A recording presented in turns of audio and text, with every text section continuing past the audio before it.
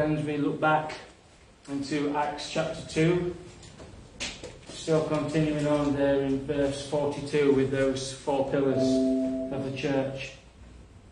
We looked into how they continually and steadfastly continued in the doctrine of the apostles, which is the teaching of the New Testament church. In fact, it's the teaching of the Bible.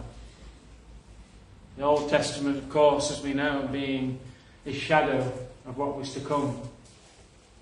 And so we sometimes may actually think that the apostles themselves taught the New Testament. They actually taught from the Old. Paul taught Jesus and proved Jesus and argued Jesus from the Old Testament scriptures. It's an interesting thing to think of if we were given that task of proving to our neighbours who Jesus was from the Old Testament scriptures, how much of a good job we will be able to do with that. So they steadfastly continued in their doctrine, and we know, of course, then that the apostles were writing and speaking the New Testament at the time. They were given direct revelation from God to write and to speak the inerrant word. And then we know that they continued on in that fellowship of the New Testament church. It was not just a one-time deal. It wasn't just that they were saved and baptized, went back to their home and life went on. Their whole lives were radically transformed. That they had found a new family. That they were, if you like, grafted in to the body of Christ, as Gentiles also were later on. We see Pentecost here in Acts chapter 2. But rarely we see the Pentecost of the Jews. We go over to Acts chapter 10 and also explained in Acts chapter 11. We see there at the house of Cornelius what would or could be termed the Pentecost of the Gentiles. And their fellowship together was truly remarkable. And as we read in that short 10-verse context, that this is a real picture of the New Testament church, that they poured everything in so that everybody that had need would be cared for and looked after. And we too, friends, have a responsibility to make sure that those amongst us who are struggling are cared for. And that's actually first and foremost. I say that carefully, but yes, we have homeless people and we have those in need in our towns and villages, and we ought to do all that we can, and we do. God be praised, we do an awful lot in this church. But first and foremost, actually, it's the household of God that we must look to and to take care of. And then we see the breaking of bread. And they were introduced into this wonderful sacrament that Jesus himself instituted. You look in John chapter 6, and although it's not in the sense the institution of the Lord's Supper, what he was speaking of when he was speaking to the Jews, that they must eat his flesh and drink his blood, which was, of course, anathema to the Jews, which is why they were so offended, because life is in the blood, and the blood, as it was said in the Old Testament, should never be touched. And Jesus was speaking about something altogether. It was a fulfillment of actually all that the blood and the sacrifices pointed to in the Old Testament. He was the ultimate one, the ultimate sacrifice, who laid down his life, the ultimate lamb. There would be no more. So his blood and his body represented in the bread and the wine, which is what we have just partaken of as believers. So today we look at this continuing steadfastly in prayer. Luke chapter 5 verse 16 speaks of Jesus, who is our prime, most wonderful example. The Lord Jesus Christ said, it says of him, he himself often withdrew into the wilderness and prayed. There are so many deep and wonderful things to look at when we look at the Lord Jesus Christ, who needed to pray. Yes, needed to pray. And in Luke 11 verse 1, now it came to pass, as he was praying in a certain place, speaking of course again of the Lord Jesus, when he ceased, that one of his disciples said to him, Lord, teach us to pray, as John also taught his disciples. Lord, teach us to pray. Martin Luther said this: to be a Christian without prayer is no more possible than to be alive without breathing. You know, we can, and I'm sure as Christians we heartily agree with that, but I think that's a very challenging statement. Because I think one thing for believers that they can sometimes, maybe more so than others, some people are given a gift of prayer, I believe. I also believe that women particularly have a real sensitivity in prayer. I do think it's a real gift, generally, that women have. And I do believe that some people are more gifted in a sense in prayer than others. But I do also think that prayer is something that Christians can struggle with. Why? Because it goes against everything. It streams against everything that the flesh wants. And I think to myself sometimes in the office, I get into study, I get into thinking, I get into reading, and then halfway through the day I think, I've not even prayed. You know what that says?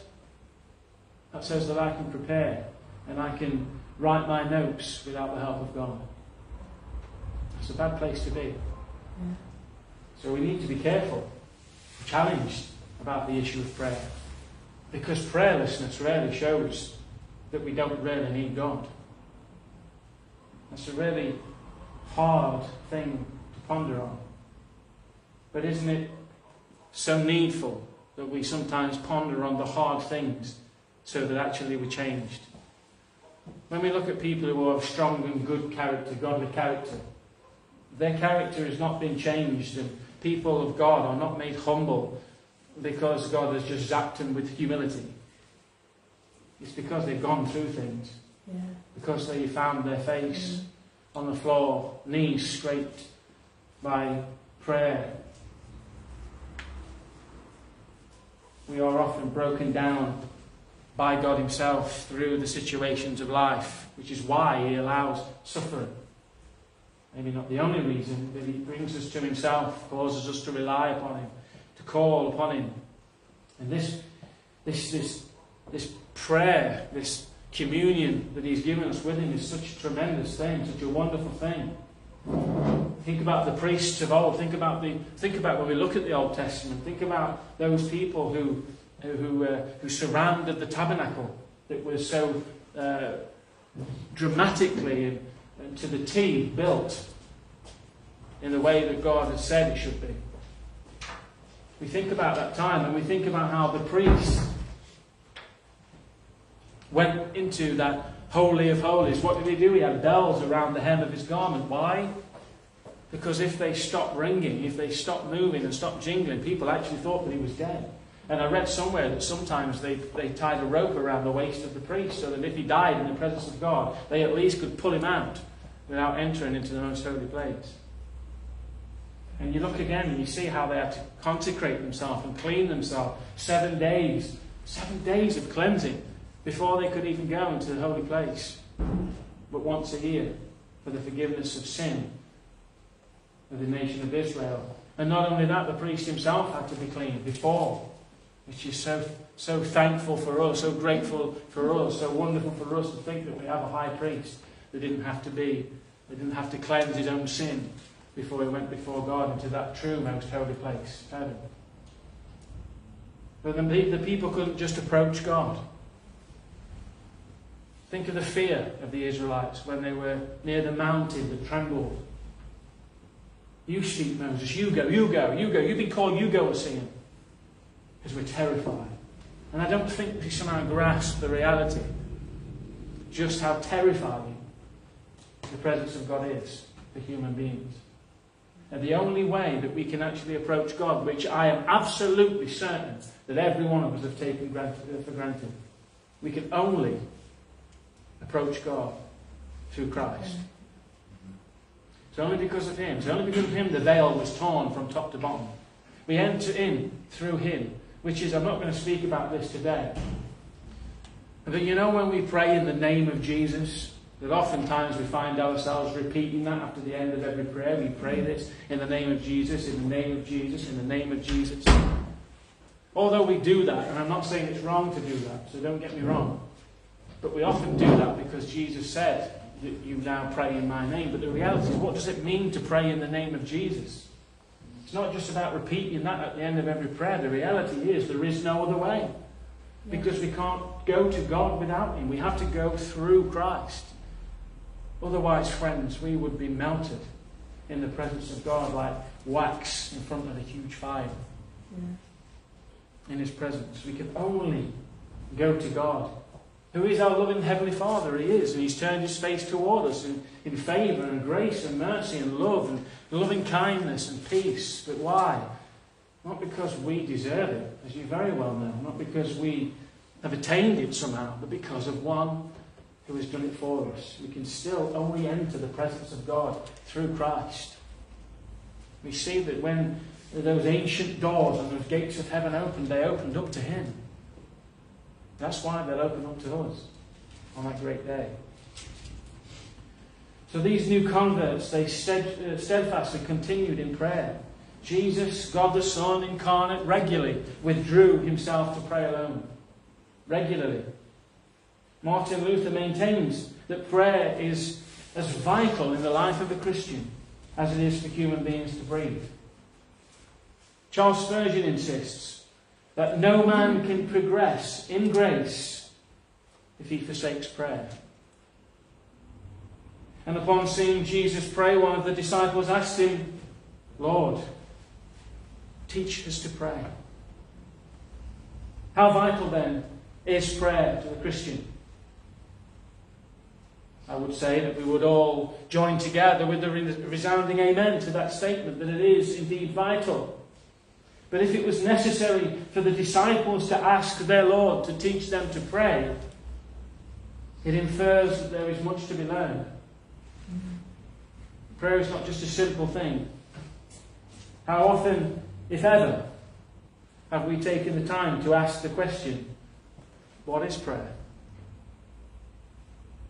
We need to know the answer to that question.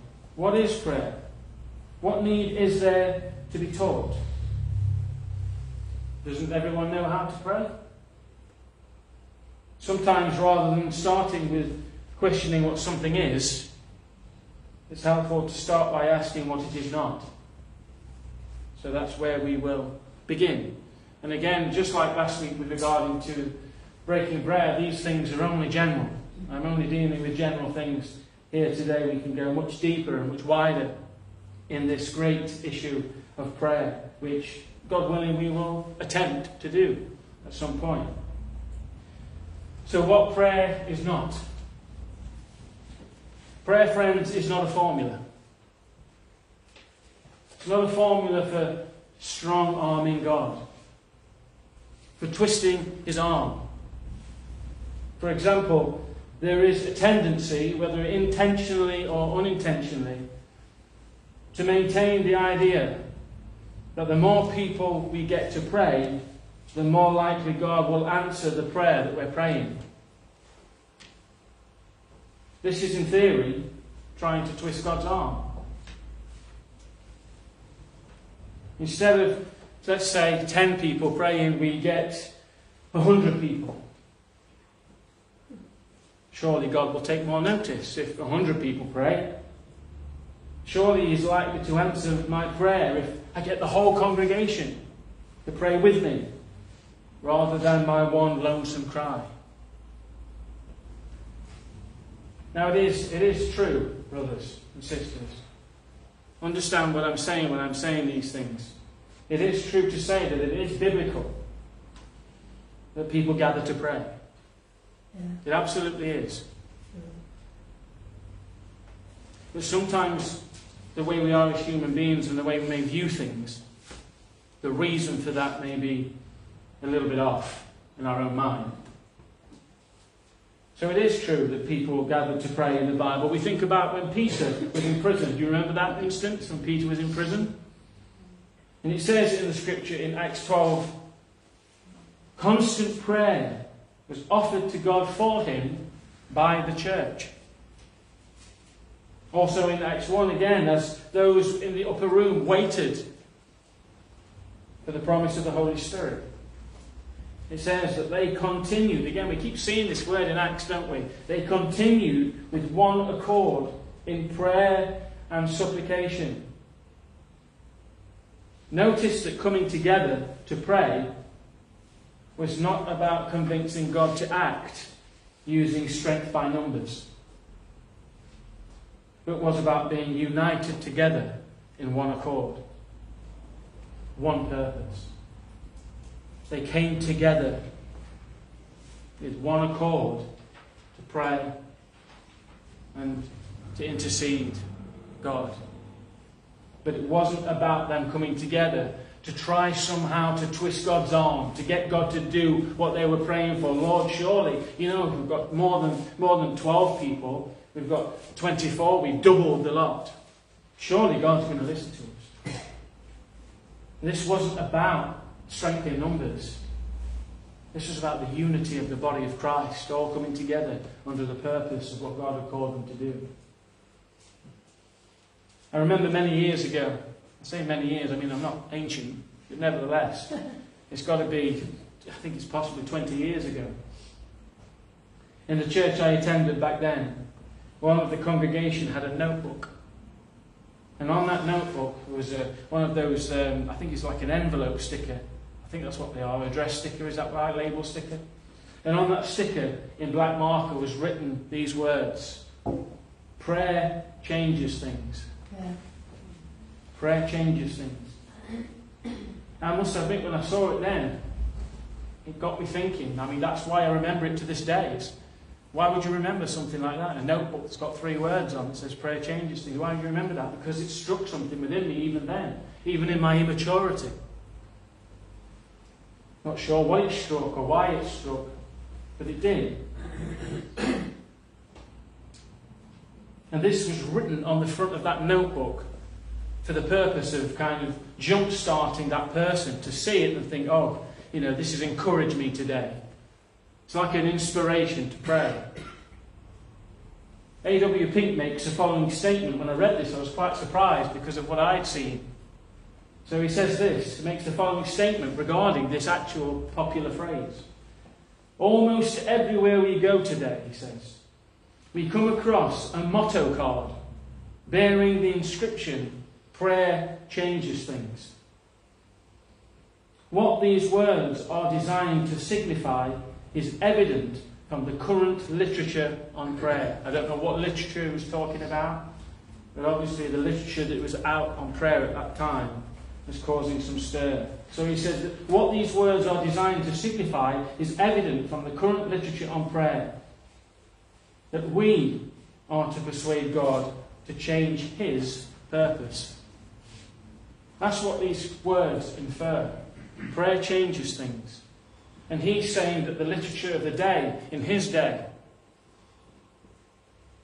was promoting the idea that we, the people of God, are to persuade God to change his purpose.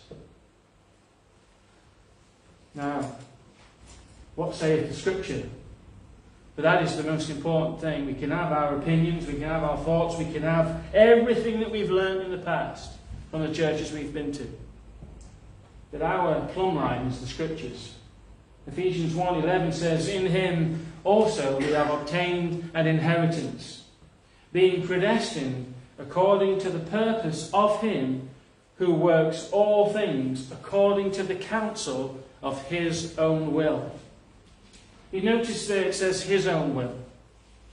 He works all things together according to the counsel of his own will. We've been going through this really in the Bible studies that we've been doing, and seeing a few little nods of the head there saying, yeah, this is ringing a bell.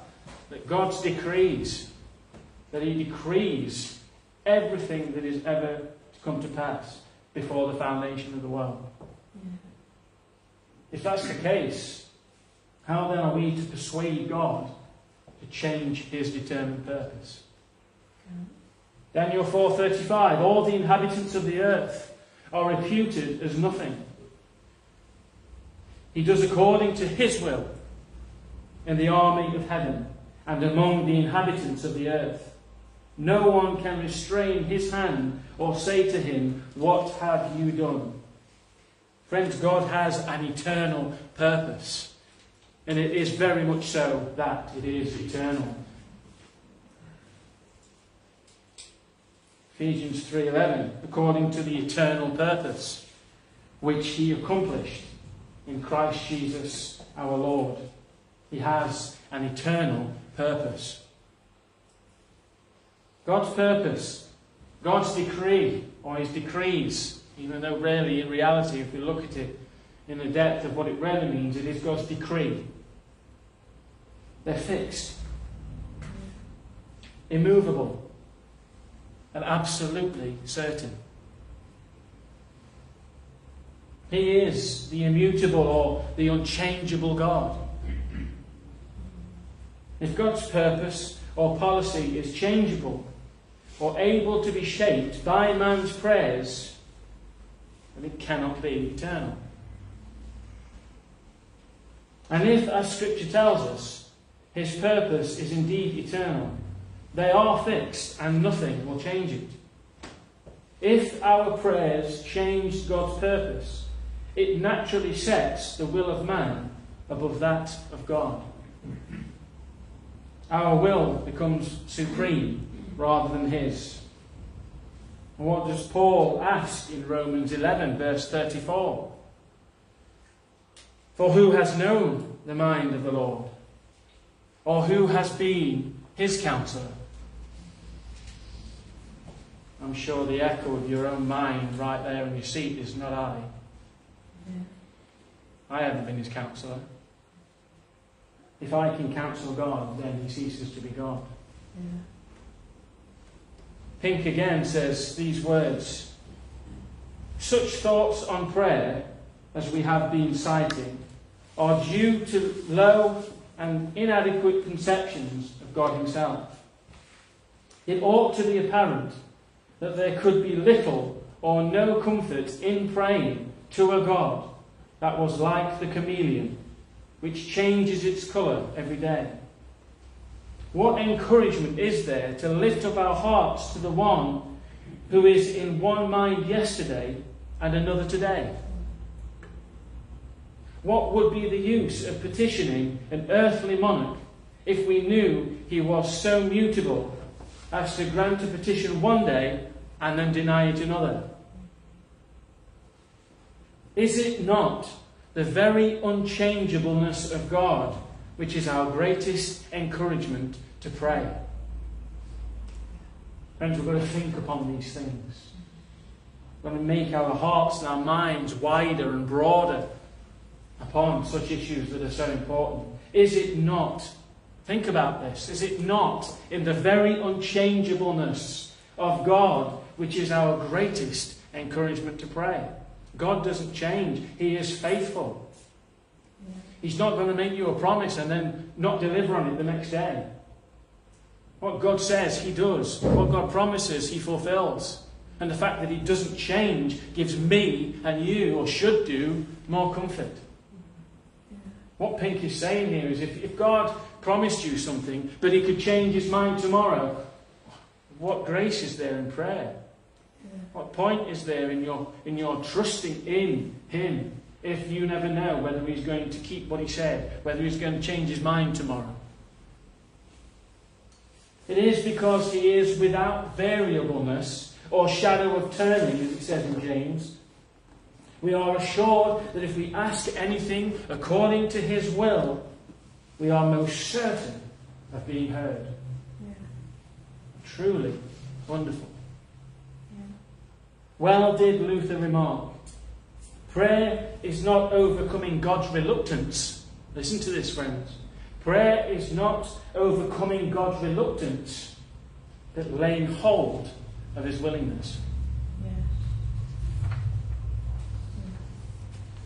So this issue of prayer, I have thought this, I admit it to you. Somehow, the more that people pray, the more we get together. Let's get that church involved. Let's get this church involved. Let's have a national day of prayer. Again, I'm not saying that's a bad thing at all. Is prayer ever wrong? But where is our mind at? For what reason are we saying, let's get everybody to do this? What's my thoughts in why I'm doing that? Is it because I want to be united with my brothers and sisters and trusting in the unchangeable faithfulness of God? Or is it because I think that somehow God's going to listen to me because I've got more people to pray about the issue at hand? That I'm trying to force his arm up his back to say, surely now you're going to answer. So what, my friends, does prayer include? The question may very well be asked then, if God by the counsel of his own sovereign will has decreed all that should come to pass, why pray? Why pray? It is an interesting and understandable question, I guess. We're told by Paul in Philippians chapter 4 verse 6 to be anxious for nothing. Be anxious for nothing. How many of us are ever anxious? One hand. 2, 3. Oh, that's better. And yet he says here, don't be. Don't be anxious for anything.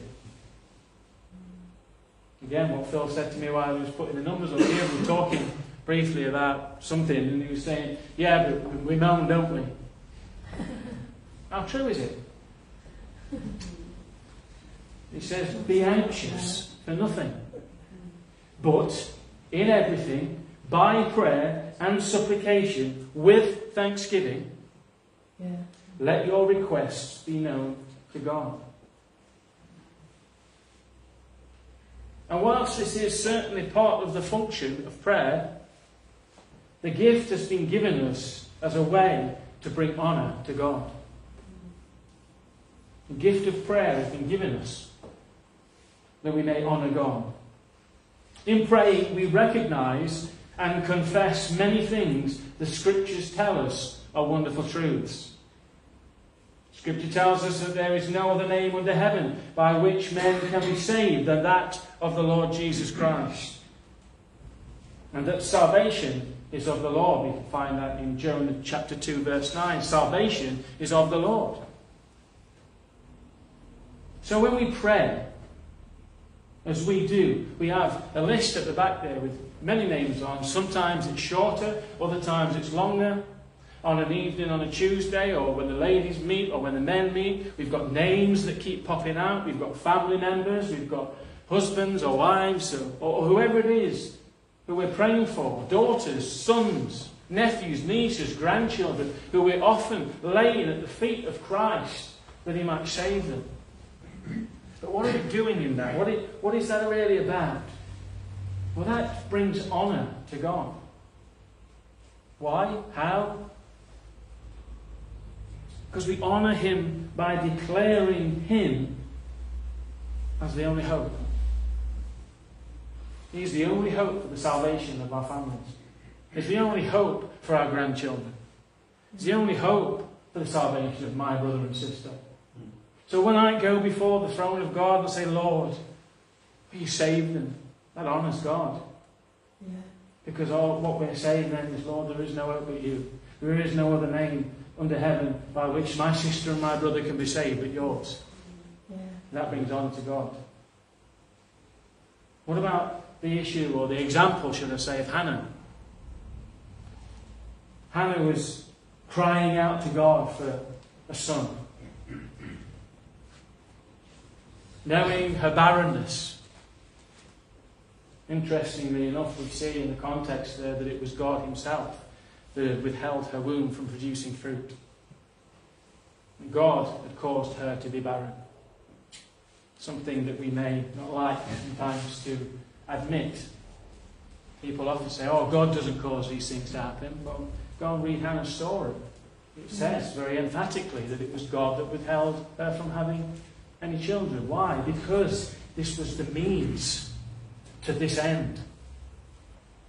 So she was crying out to God, seeing this other wife of a husband who was just basically having babies like there were no tomorrow. And she's there longing for a son, and she can't get pregnant because God has withheld the fruit of her womb. So when she cried out to God, what was she doing?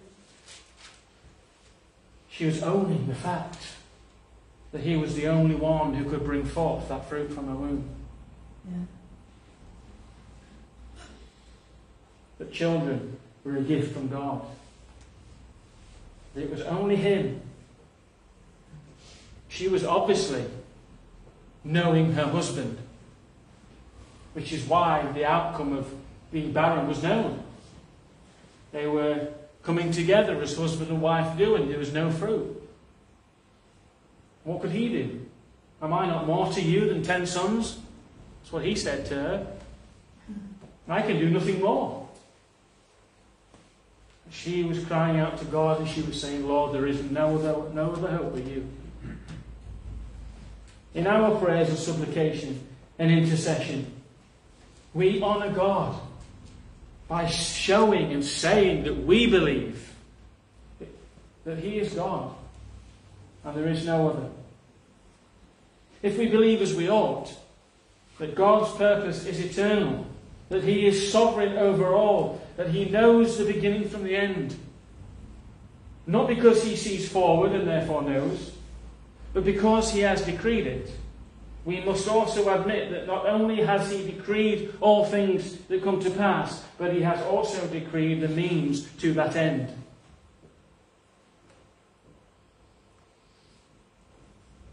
(1 Corinthians 1:21) For since in the wisdom of God, the world through wisdom did not know God, it pleased God through the foolishness of the message preached to save those who believe. So we see there an example of what we've just said, the means to the end. God chose preaching, and it terms it there the foolishness of the preached message. Not that God views it as foolishness, but it's seen as foolishness by man. You go and stand down at the lake there on a hot summer's day where that field is crowded and start preaching the gospel, which may happen, by the way. You go and do that and you'll soon see what people think is foolishness. Yeah. Get a job. Get a real job. Get a life. Yeah. I've heard it all when I've been preaching on the streets. Yeah. People think it's foolish. People think you're an idiot. They really do think you're very sad for what you believe. But God says here that He has called it to be the foolishness of preaching the message by which He saves those who believe. And God's chosen the preaching of the gospel as the means which to bring salvation. And again, as Pink rightly states, in supplicating His blessing on the gospel unto the uttermost parts of the earth, we declare His rulership over the whole earth. And when we pray, Lord save, Lord would you bring revival, would you revive this town, would you do what you did all those years ago in the Isle of Lewis in Scotland and in those places in New England and America and with George Whitfield wherever he went and with the Wesley brothers. Would you do it again? What are we saying? We're saying that He is the ruler of this world. And that brings honour to God. Brings worship to Him. Prayer then is also one of the means by which He brings His will to pass. 1 John 5:14. Now this is the confidence we have in Him, that if we ask anything according to His will, He hears us. Very important then. Because we go on to read what it says in James. James chapter 4 verses 2 and 3. You lust and you do not have.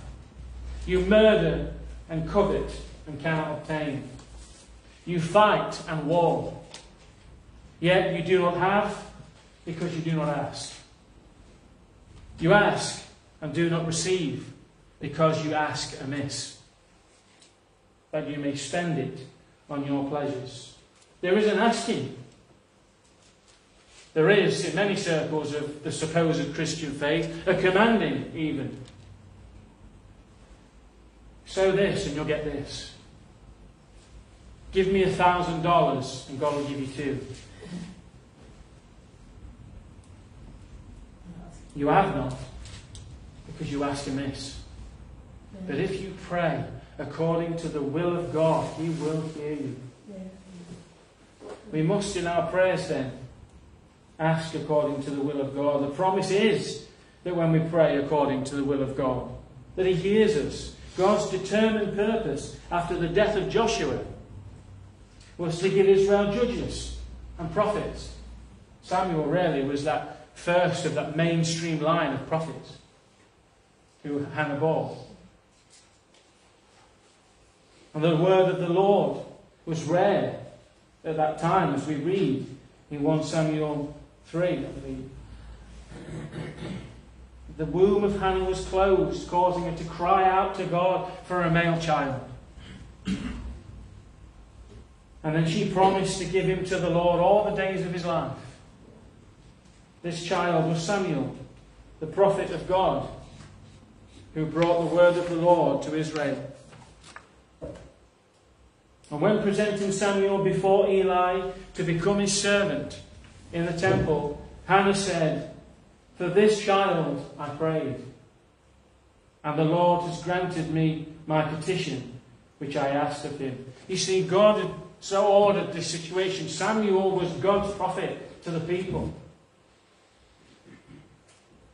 But he'd so declared and ordered and decreed the means to the end, which was that Hannah would be barren.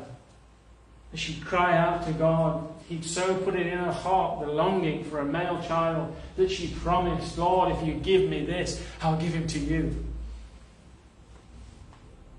And she did. And he did. Or should I say, and he did and she did.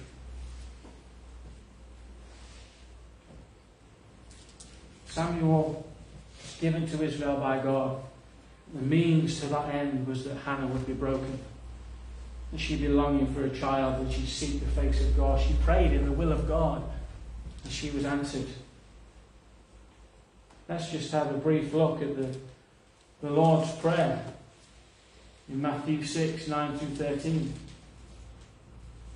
The words are this: "In this manner therefore pray, Our Father in heaven, hallowed be your name. Your kingdom come, your will be done, on earth as it is in heaven.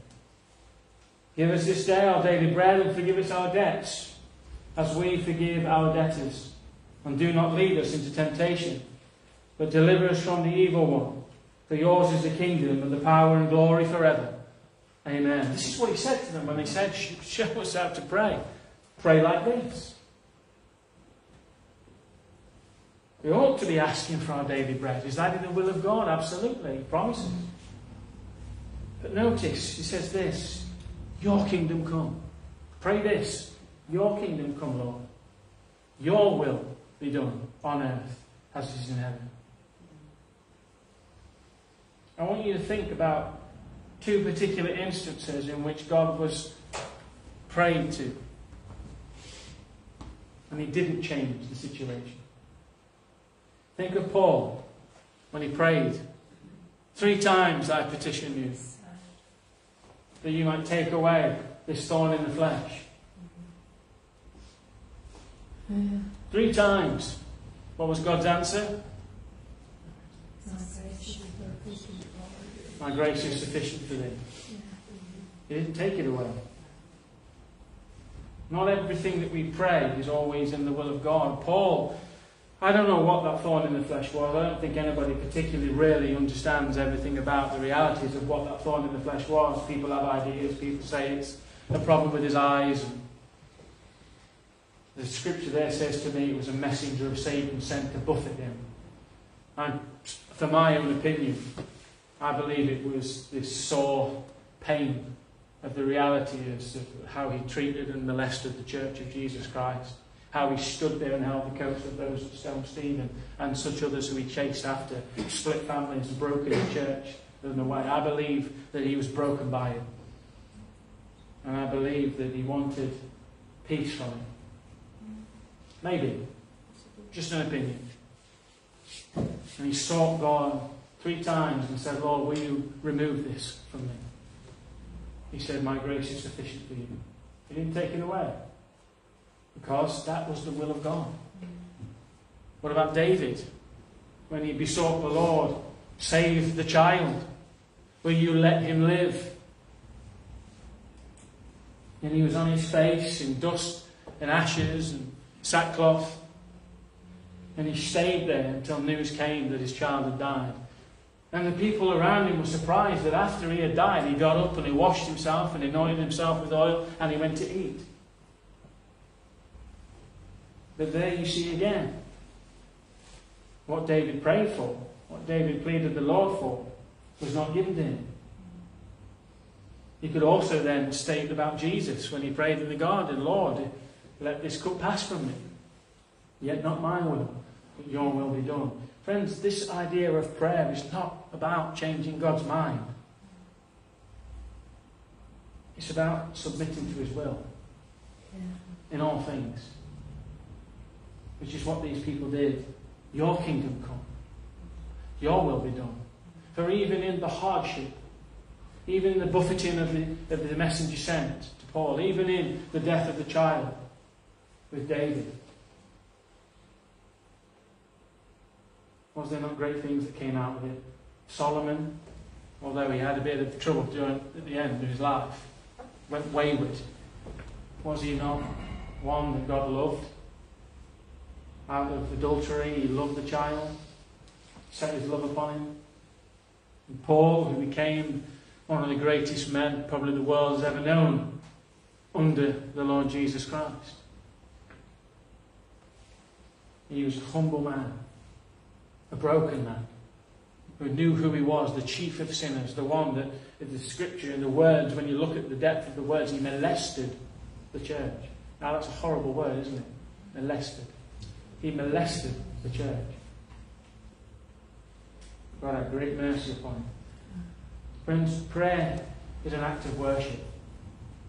In prayer we humble ourselves. In prayer we humble our hearts and our souls before God. We recognise his great name as we call upon his goodness, as we call upon his might and his power and grace and mercy and kindness and love. We worship him in prayer, owning and confessing that his immutability, that is, God is perpetually the same, that he doesn't change, he's not subject to change like we are, which is why he's so faithful. We confess these things. We own his sovereignty. Think of that great prayer of the Lord Jesus Christ, like we've just mentioned, in the Garden of Gethsemane, where it says he went a little further, fell on his face and prayed, saying, "O my Father, if it is possible, let this cup pass from me, nevertheless, not as I will, but as you will." Prayer also gives glory to God. In prayer, our total dependency upon God is laid bare. He is honoured as we lean solely upon him in our supplications. And as we seek blessings from his hand, we declare that he owns a cattle on 1,000 hills. That all good gifts are given by him. But without faith, says in Hebrews 11 verse 6, without faith it is impossible to please him. For he who comes to God must believe that he is, and that he is a rewarder of those who diligently seek him.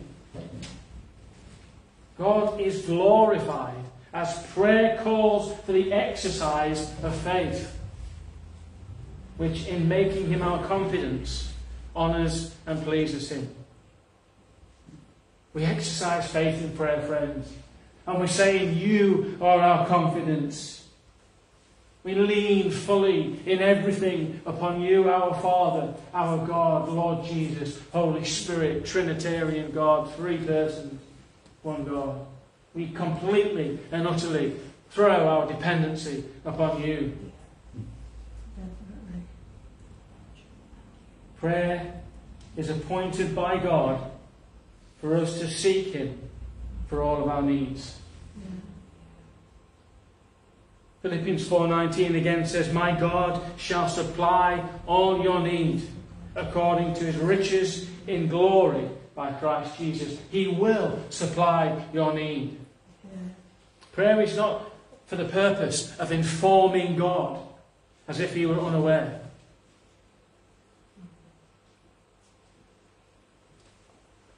Therefore, do not be like the Gentiles, the Scripture says. For your Father knows the things that you are in need of before you ask. Yeah. Gentiles are obviously known for their much praying in great words of exercise and longevity. Just went on and on, that same thing basically. And he says, don't do that. Be straightforward in your petitions, be direct in what you need. And don't go on and on and on. Because your Father knows what you need when you ask Him.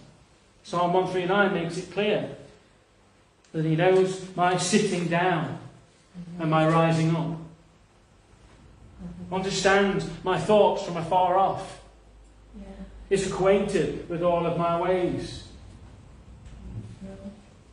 There is not a word on my tongue that He doesn't know. So, if God knows our needs, why then do we pray and seek Him for them? When we pray to God for our needs, we confess to Him that we have a sense of our own need, and we come to Him for provision. God's ways are not ours, and the truth is, He requires His gifts to be sought for. He is honoured as we ask and we seek. And He is to be thanked by us for the blessings that He does give. This is about obedience. He's asked us to do it. This is the way He has set it out. God calls us to pray. The Scripture says in Luke 18 verse 1 that men always ought to pray and not lose heart. And in 1 Thessalonians 5:17 that we ought to pray without ceasing. James tells us that the prayer of faith will save the sick. And again, that the effective fervent prayer of a righteous man avails much. These points mentioned this morning are but a cup of water taken from a vast ocean. Regarding prayer, there is much to learn, much to study, and much to put into practice. And this is for all of us, not just a few, not just for you, but for me.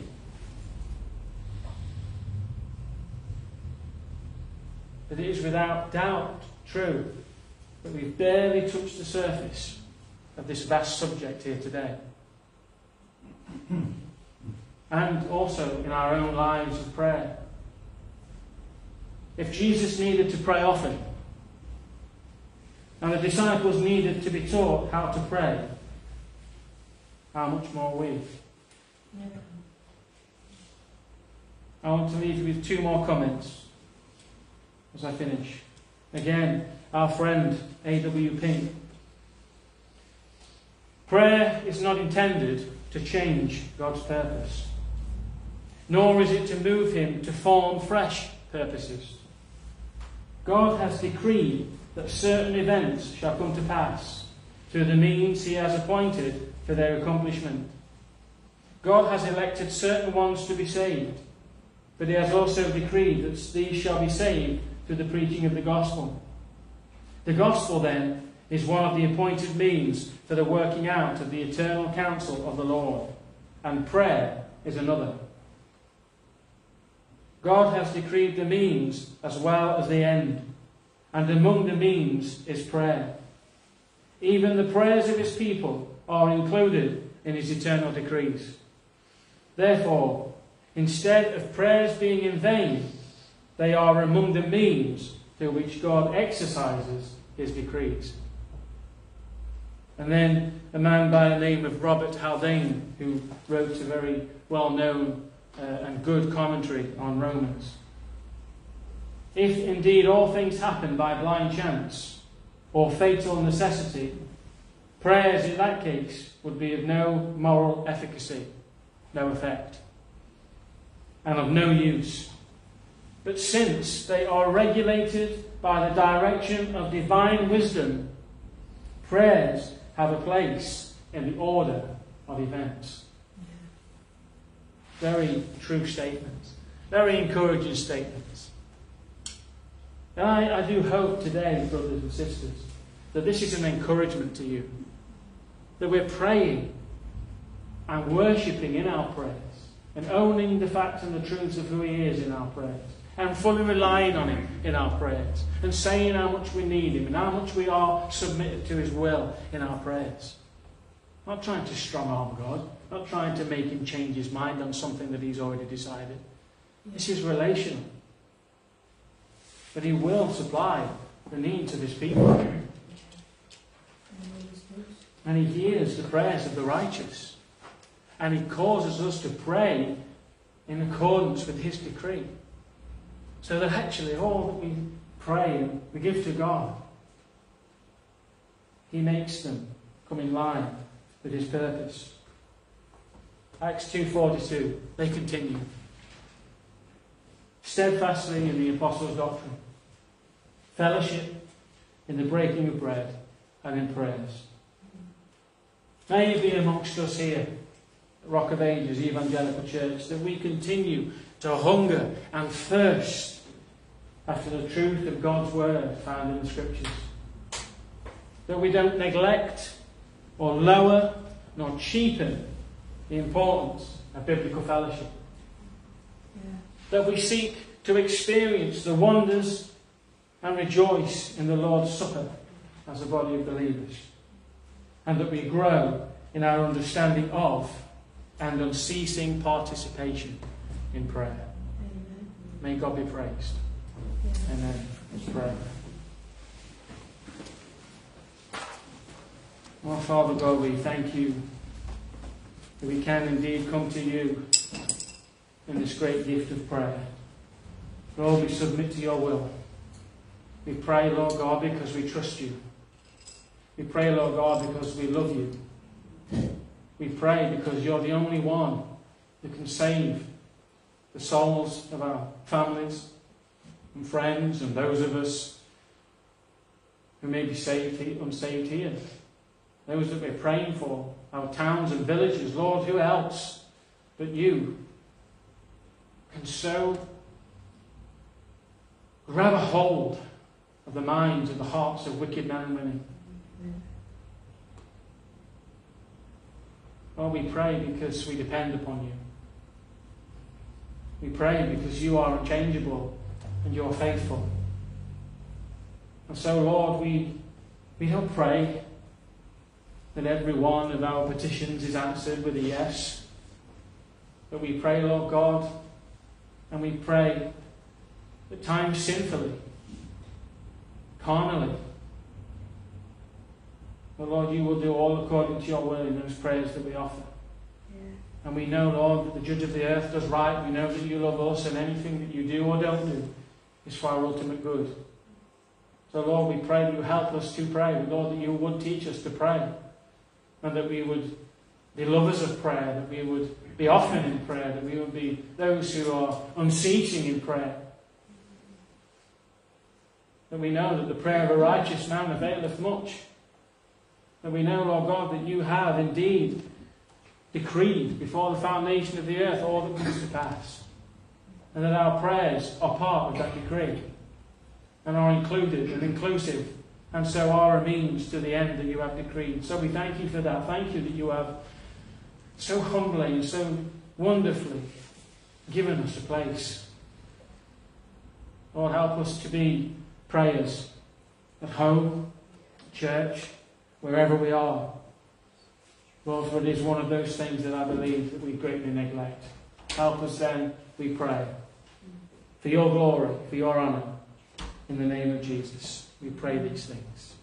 Amen.